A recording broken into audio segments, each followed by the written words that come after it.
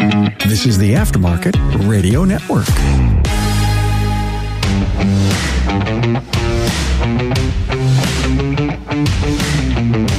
Welcome to another episode of Business by the Numbers. I'm your host, Hunt Emerist, CPA with Parmelis & Associates. Deadline is coming up for extended business and personal tax returns, but most people should already be looking at the future. The fall is the perfect time to review the year and forecast on what they think the year is going to look like. How can you try and minimize or plan for taxes if you don't even know where you stand right now? That's exactly what we're going to talk about this week. Before we get into that, I want to have a quick word from our partners who make Business by the Numbers possible. For over 30 years, NapaTrax has made selecting the right shop management system easy by offering the most comprehensive SMS in the industry. We'll prove to you that Trax is the single best shop management system in the business. Visit them online at napatrax.com. That's NAPATRACS.com. It's time to hire a superstar for your business. What a grind you have in front of you. Great news, you don't have to go at it alone. Introducing Promotive, a full-service staffing solution for your shop. Let them do the heavy lifting. Enlist your hiring partner at gopromotive.com. There are many thoughts, and I've heard everything over the years on the benefit of extending tax returns. Well, Hun, I don't want to file my taxes until the deadline of September or October because it's going to lower my audit risk. I don't like getting my tax information together, so you know what? Just extend me, Hunt, and we'll do this. We'll figure this out in the fall. Or maybe it's not even your own choice. I have a lot of clients that come on board with us, and one of their major frustrations is, I gave my accountant everything the second week of February. That should make you the accountant's favorite client. But instead, they have no intention of ever filing it on the deadline, and they always extend these. So there's a couple things on here that I want to kind of clear the air and demystify some of these rumors that I think go around here and I think really do people a disservice. Now, to kind of start at the bottom one on here, a lot of accountants, it's very common for them to deliberately try and extend at least a portion of their tax returns.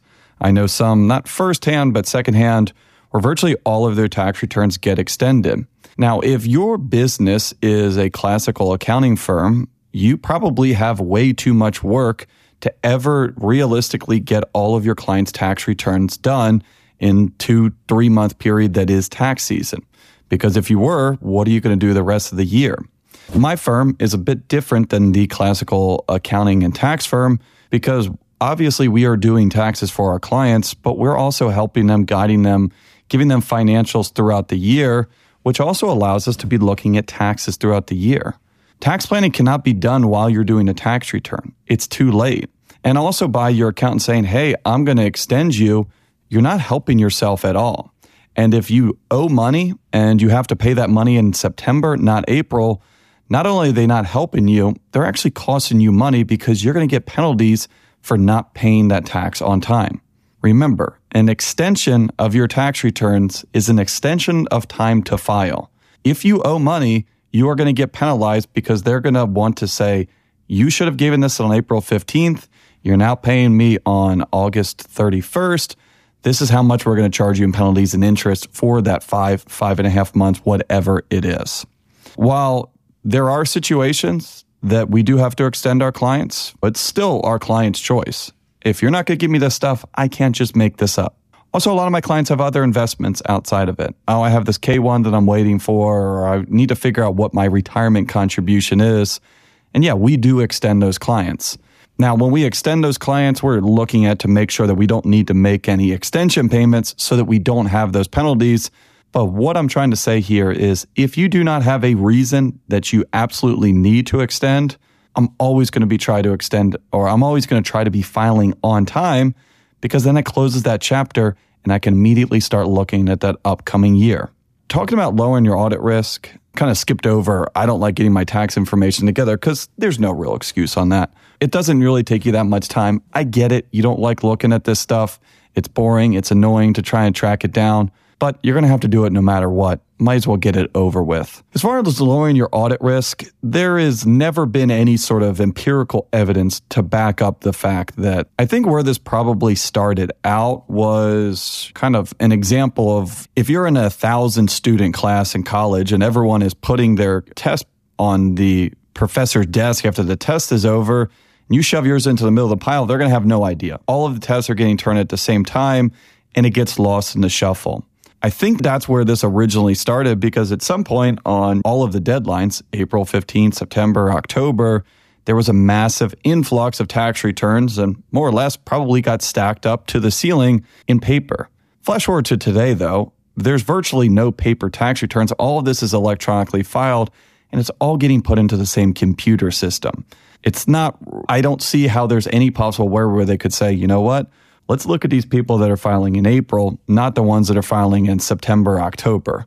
It's just no reason behind it. So again, if you have a justification where you're waiting for something, you can't get it together, I get it, but don't try and justify that it's actually any sort of real empirical evidence to show that you're helping yourself, lowering your audit risk. Like we talked about before, probably the exact opposite and could be costing you money. And most importantly here, extending the taxes provides no value, even though it's sometimes necessary, and it also delays the ability to start looking forward. And I tell my clients a lot, especially ones that call up and shoot me an email or email one of the team members here and say, Hunt, I need to know where I stand on taxes for this upcoming year. I take a look and kind of see if they've finished a tax estimate yet. And notice we haven't finished up 2022 taxes.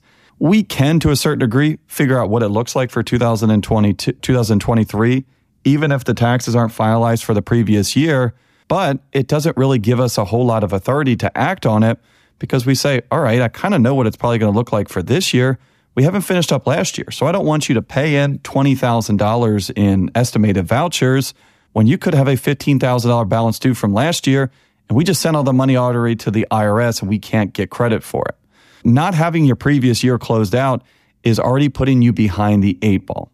Now, I want to talk a little bit about how we handle tax planning for our clients right now, not to brag and say, hey, this is the only way to do it, but to just kind of give you an example of what is a reasonable expectation on this, and also to kind of give you some tips here that if you aren't getting this out of your accountant, or maybe don't even have an accountant, kind of give you some ideas on how do you look at this yourself and kind of give some rough ideas on where you stand.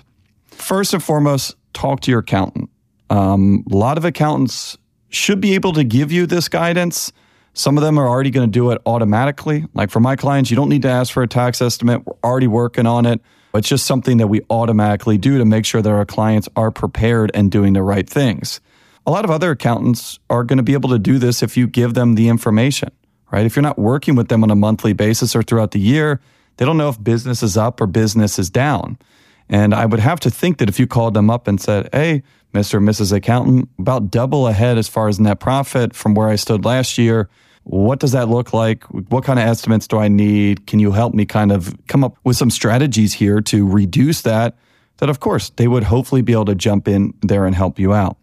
If you cannot call your accountant up, if your accountant does not give you a tax estimate, does not want to help you on this at all, you don't need to hire me, but you need to find someone else, right? This is what you are getting from your accountant. You're trying to get advice. You're trying to get support.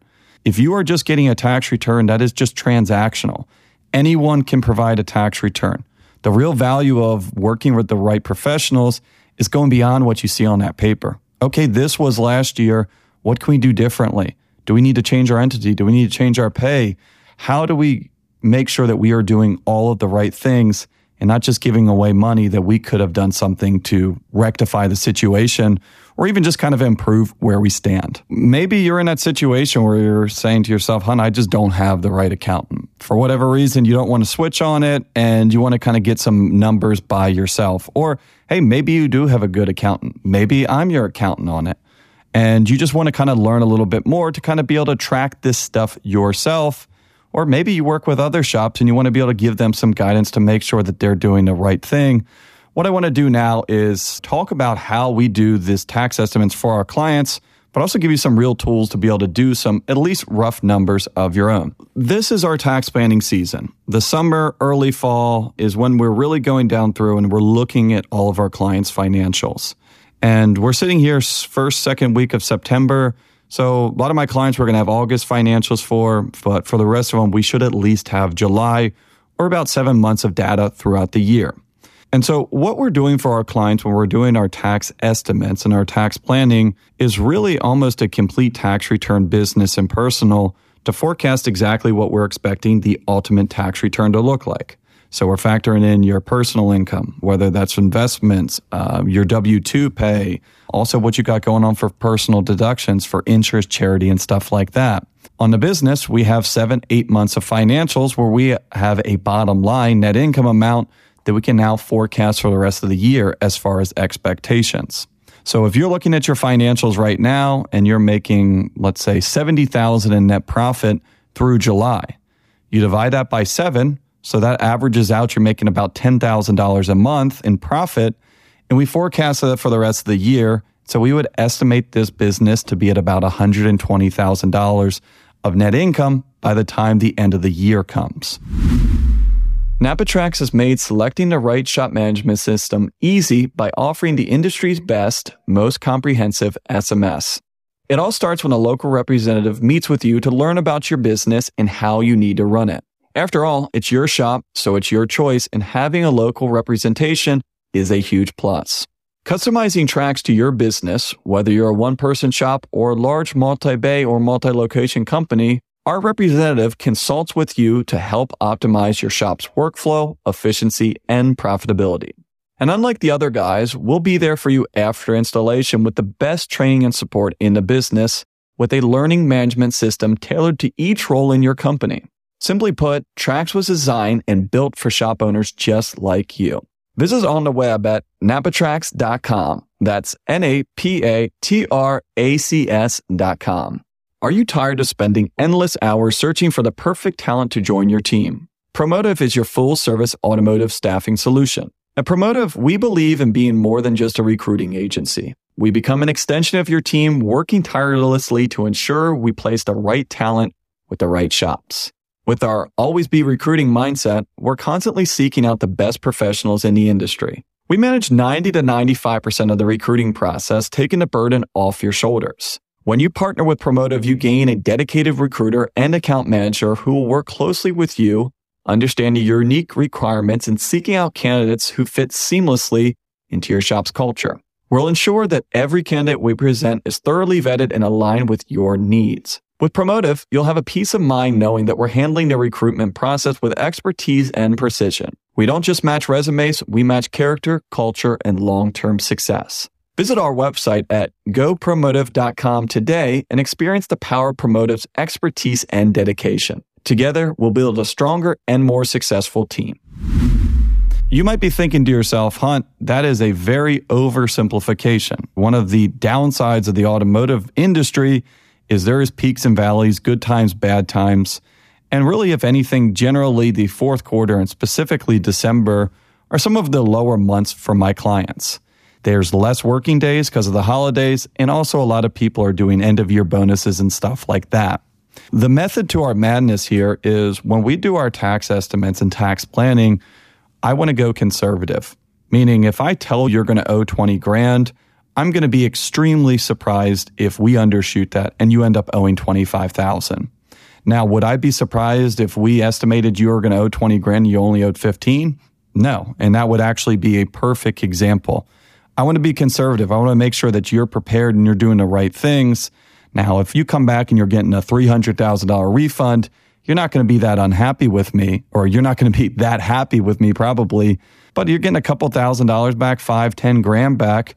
Hey, we're expecting to make more money next year as well too. So we could probably just kick that forward and reduce the amount of estimates. Taxes are never going to go away. Tax rates are probably never going to go down. So whether you like it or not, taxes are here and should be here for the upcoming future. Paying tax, no one likes to do it. I'm not going to argue with that. It stinks. It hurts. But you want to be paying tax. If you do not owe any money, if you do not pay any tax to the government, that is not a good thing probably. That means that we're not making enough money.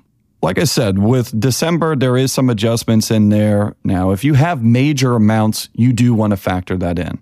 I'm not going to factor in end-of-year bonuses for technicians. I'm not going to factor in closing down for a couple days because, again, shouldn't be a material 10, 20% shift in what I'm forecasting here. Now, there are some other things that I do take into consideration. What if I was making $70,000 through July and I realized that I'd only made about $30,000 and $40,000 of that was actually from selling a vehicle or a piece of equipment in the first quarter?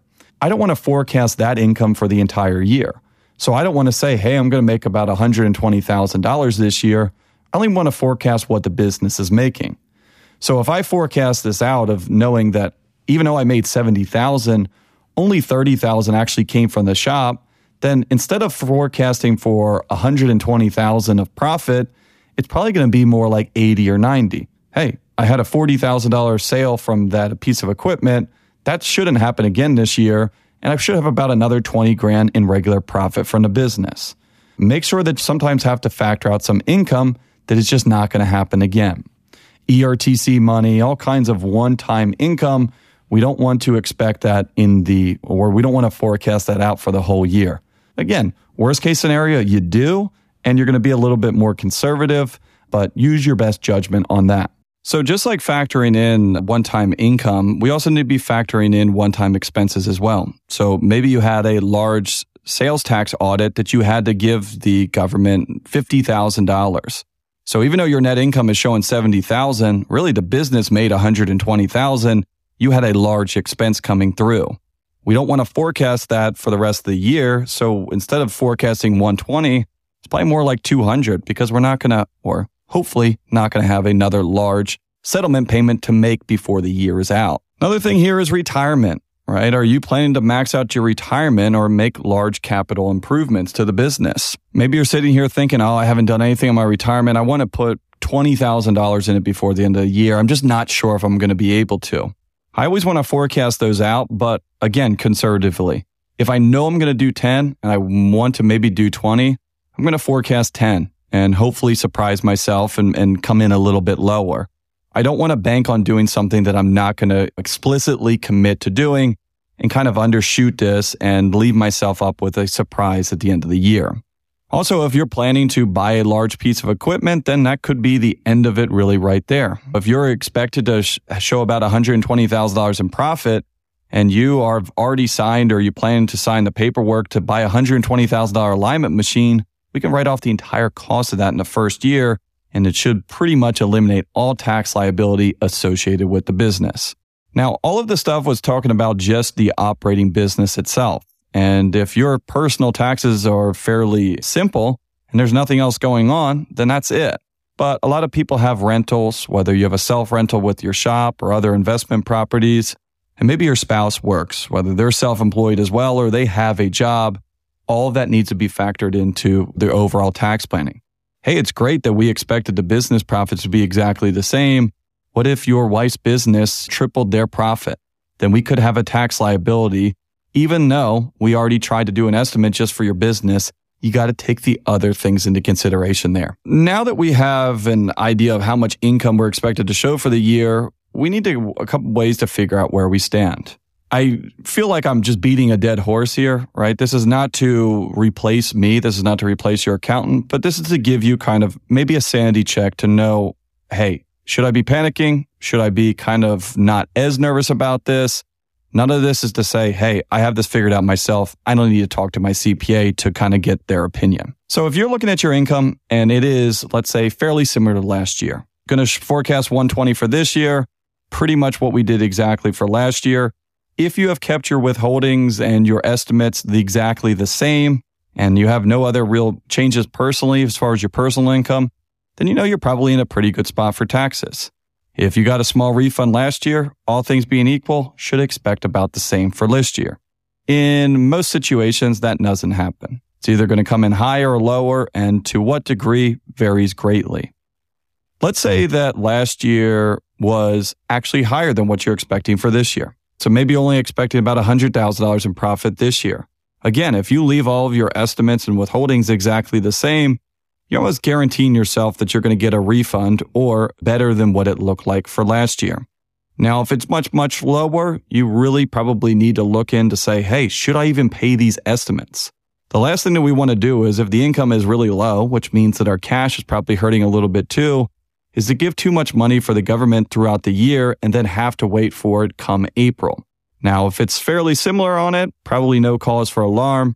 Drastically down, that should be sending the alarm bells as well. What if it comes in more from last year? It's trending way above. Again, if it's a little bit over, we have some ways that we can kind of get a little bit of a sanity check on this. If it's massively different, I would even try and do this yourself. Talk to your accountant, shoot a message, say, hey, let's look at this because we are already double, triple of what we were expecting or where we were last year. Now, let's say that you have somewhat of a marginal increase. You're $50,000 in profit above where you were last year and just want to kind of know what that's going to cost you or kind of where you stand. So the general number that I use is about 25%. So if you're about $50,000 in profit ahead of where you were last year, I'd factor in that we need another 12 or 13 grand set aside to cover that. Cash looks good. You've already maybe even increased your estimates anyways. You can probably think to yourself, all right, I might not be dead on here, but I'm in a pretty good spot. What if you're like some of my clients, right? I've already doubled, tripled your income halfway through the year. Yeah, we need to start pulling that early. Now, if your accountant doesn't automatically do a tax return for you or a tax estimate for you, then yeah, reach out. Hey, alarm bells. I need to know where I stand. I need to make sure that I'm doing the right things. Or maybe I just need to start saving some of this money because I don't really need to do any sort of capital investments. Now, if you are one of my clients and you are nervous, don't think to yourself, well, hey, they'll call me at some point. We will, no matter what. Even if you don't ask us to do a tax estimate, we're going to call you. But if you're nervous about this, shoot us a message. Shoot your monthly person an email saying, hey, can you have someone take a look at this? I'm just kind of getting a little bit uneasy and want to get ahead of this. When I'm looking at financials, and what I advise my team is this as well too, this is something that we're looking when we're reviewing our clients' numbers. Obviously, is this accurate? Is this up to date? Is this correct? Is the major factor there? But if my team sees major jumps either up or down on this comparing to last year, we're going to pull that early to make sure that we have time to do all of the right things to plan, minimize, forecast, et cetera, et cetera. Either way, though, if you're forecasting more than you were for last year, especially if it's significantly more, you're probably going to need to bump up your estimated tax payments for the rest of the year or set some money aside or maybe something in between. Now, I get it. No one likes making estimated tax payments, and everyone always asks me, well, do I really need to make these payments? And short answer to that is yes. I'm not going to do this and just say, well, you don't actually have to. I'm just sending this out. That'd be a waste of everyone's time. But why do you need to make estimated tax payments? And I'm not going to bore you with the tax laws or the thresholds and stuff like that. The general idea that you need to know is, let's say that you owe $100,000 in tax. If you paid the IRS $100,000 on April 15th, or hey, maybe even do your tax returns early and you pay them on February 15th, you are going to get penalized.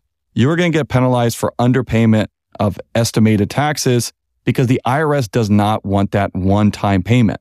They want that split up equally throughout the year. Now, in practice, the actual formula is a bit more complicated than that. It takes into consideration how much you've paid last year, how much you're going to owe this year on this. But yeah, when we talk to our clients on this, we're saying, here is how much you're going to owe. Here's how much you need to pay in. If you want to kind of keep this remainder and pay the remainder in April, then fine. But we want to make sure that you're paying in enough that you don't have those underpayment penalties. It's not massive, right? It's not like that person that owes $100,000 and paid it all on the deadline is going to owe them another $25,000, but it could cost them a couple thousand dollars in underpayment penalties. The larger amount, the larger the penalties. Maybe you don't like making the large payments or want to kind of split that up throughout the year. If you're looking to yourself and saying, hey, I'm a little bit short, we also a lot of times increase our clients' withholdings.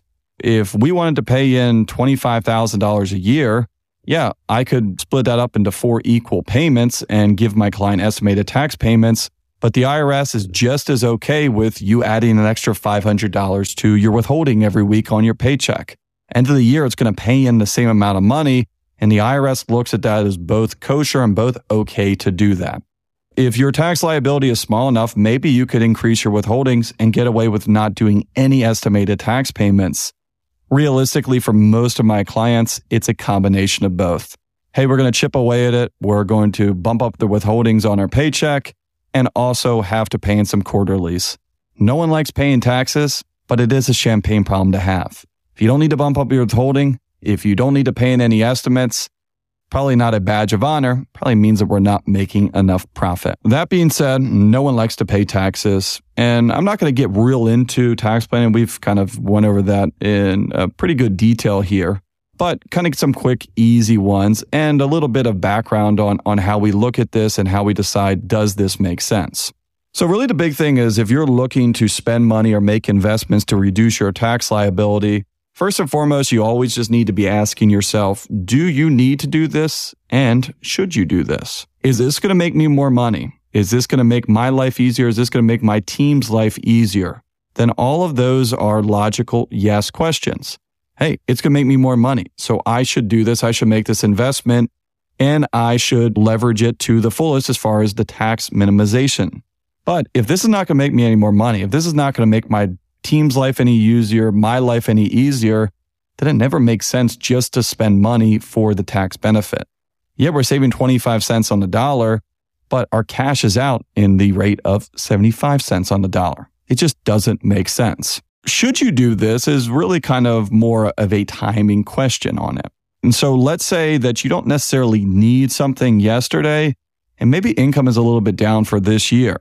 You're planning on redoing your parking lot to the tune of about 40 grand sometime in the near future, then maybe I would think about not doing it this year, right? If my tax liability is low, sure, I'll get a tax break, but am I getting a tax break at a lower tax bracket where I could actually delay that a little bit and do it next year where I expect my taxes to be higher?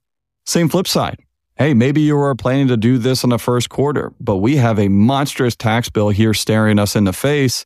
Maybe I'm going to accelerate that timeline and do it this year, leverage the benefit instead of not doing it, having a big tax liability, and then having a reduced amount of cash to then pay for these improvements or equipment or whatever it might be. The easy one on here, the most favorite deduction I have out there is retirement. And generally on retirement, whether you have a liability, whether you have a refund on it, it's always a good thing to max it out because there's annual limits to this. But do not go overboard. Only put in the amount of money that you do not expect to need anytime soon. This is a one-way street. If you are not full retirement age and you put money into a 401k and then have to take it back out, not only do you get hit with the taxes because it was a deduction for us when we put it in there, we also get hit with additional penalties on top of it for having an early withdrawal from a retirement plan. So do not go overboard on retirement. Put away what you are never going to miss on this. And what a lot of my clients do is kind of go to that middle ground of, hey, I know at least want to put this much in there. And then before you kind of close out the year on it, take a look at what your cash and what your liability looks like. And maybe then you put in the catch up or max it out there in the last couple weeks of the year. Just make sure you don't overextend yourself. Cash is king and retirements are great, but they don't have a whole lot of liquidity to them in most situations. Also, buying equipment, right? Buying equipment is the most popular thing out there, and a lot of people think the best way to do it. But doesn't make sense, right? Doesn't make sense to just go buy new lifts if the ones we have are in perfectly working order just to try and save money on taxes. Hey, that 5-year-old lift is going to make me the same amount of money as that 0-year-old lift. Don't do this just for the tax consequences behind it. But let's say it does make sense. It does cash flow on it. Whether you buy this cash, whether you sign a lease, or whether you sign loan documents, all of those are treated like we bought that this year. So December 31st, Hunter comes in there, you sign on a dotted line for that $120,000 new alignment rack. We can write off that entire cost this year, even though you have not actually paid a single cent towards it. Paperwork is dated for this year. We get the tax deduction for this year. Now, a couple misnomers here or kind of myths. Do not mess with your rent to try and save money on taxes. Paying yourself more rent is going to reduce your business income, but your personal income is going to go up because you're going to have to pay tax on the additional rental income. So we're taking money out of our right pocket, putting it in our left pocket. It's generally not going to hurt you, but it's also not going to help you either. And lastly, don't bonus yourself. Right? Don't take an additional amount on payroll. Don't bonus your spouse. Why? Because just like rent, we are getting a deduction on the business, but that's washed out by the personal income from that bonus. But what is left over is a 15% payroll tax on top of it.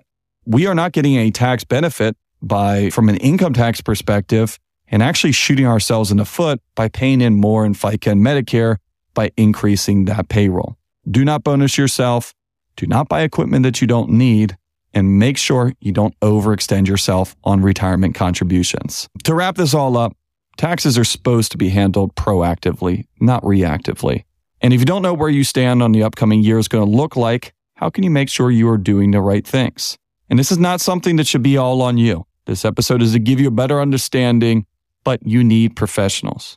If you cannot get a tax estimate from your accountant or you're running blind, you don't need to hire my firm. This is not a sales pitch. This is not the intent of this.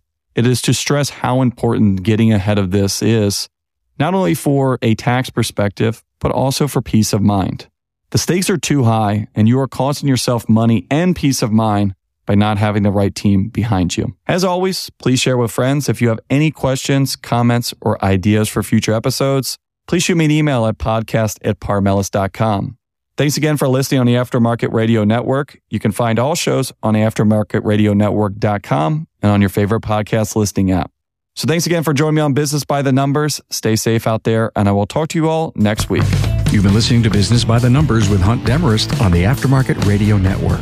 Follow Hunt on your favorite podcast listening app. Let him know what you'd like him to cover. His email is in the show notes. Hunt is all for advancing the aftermarket.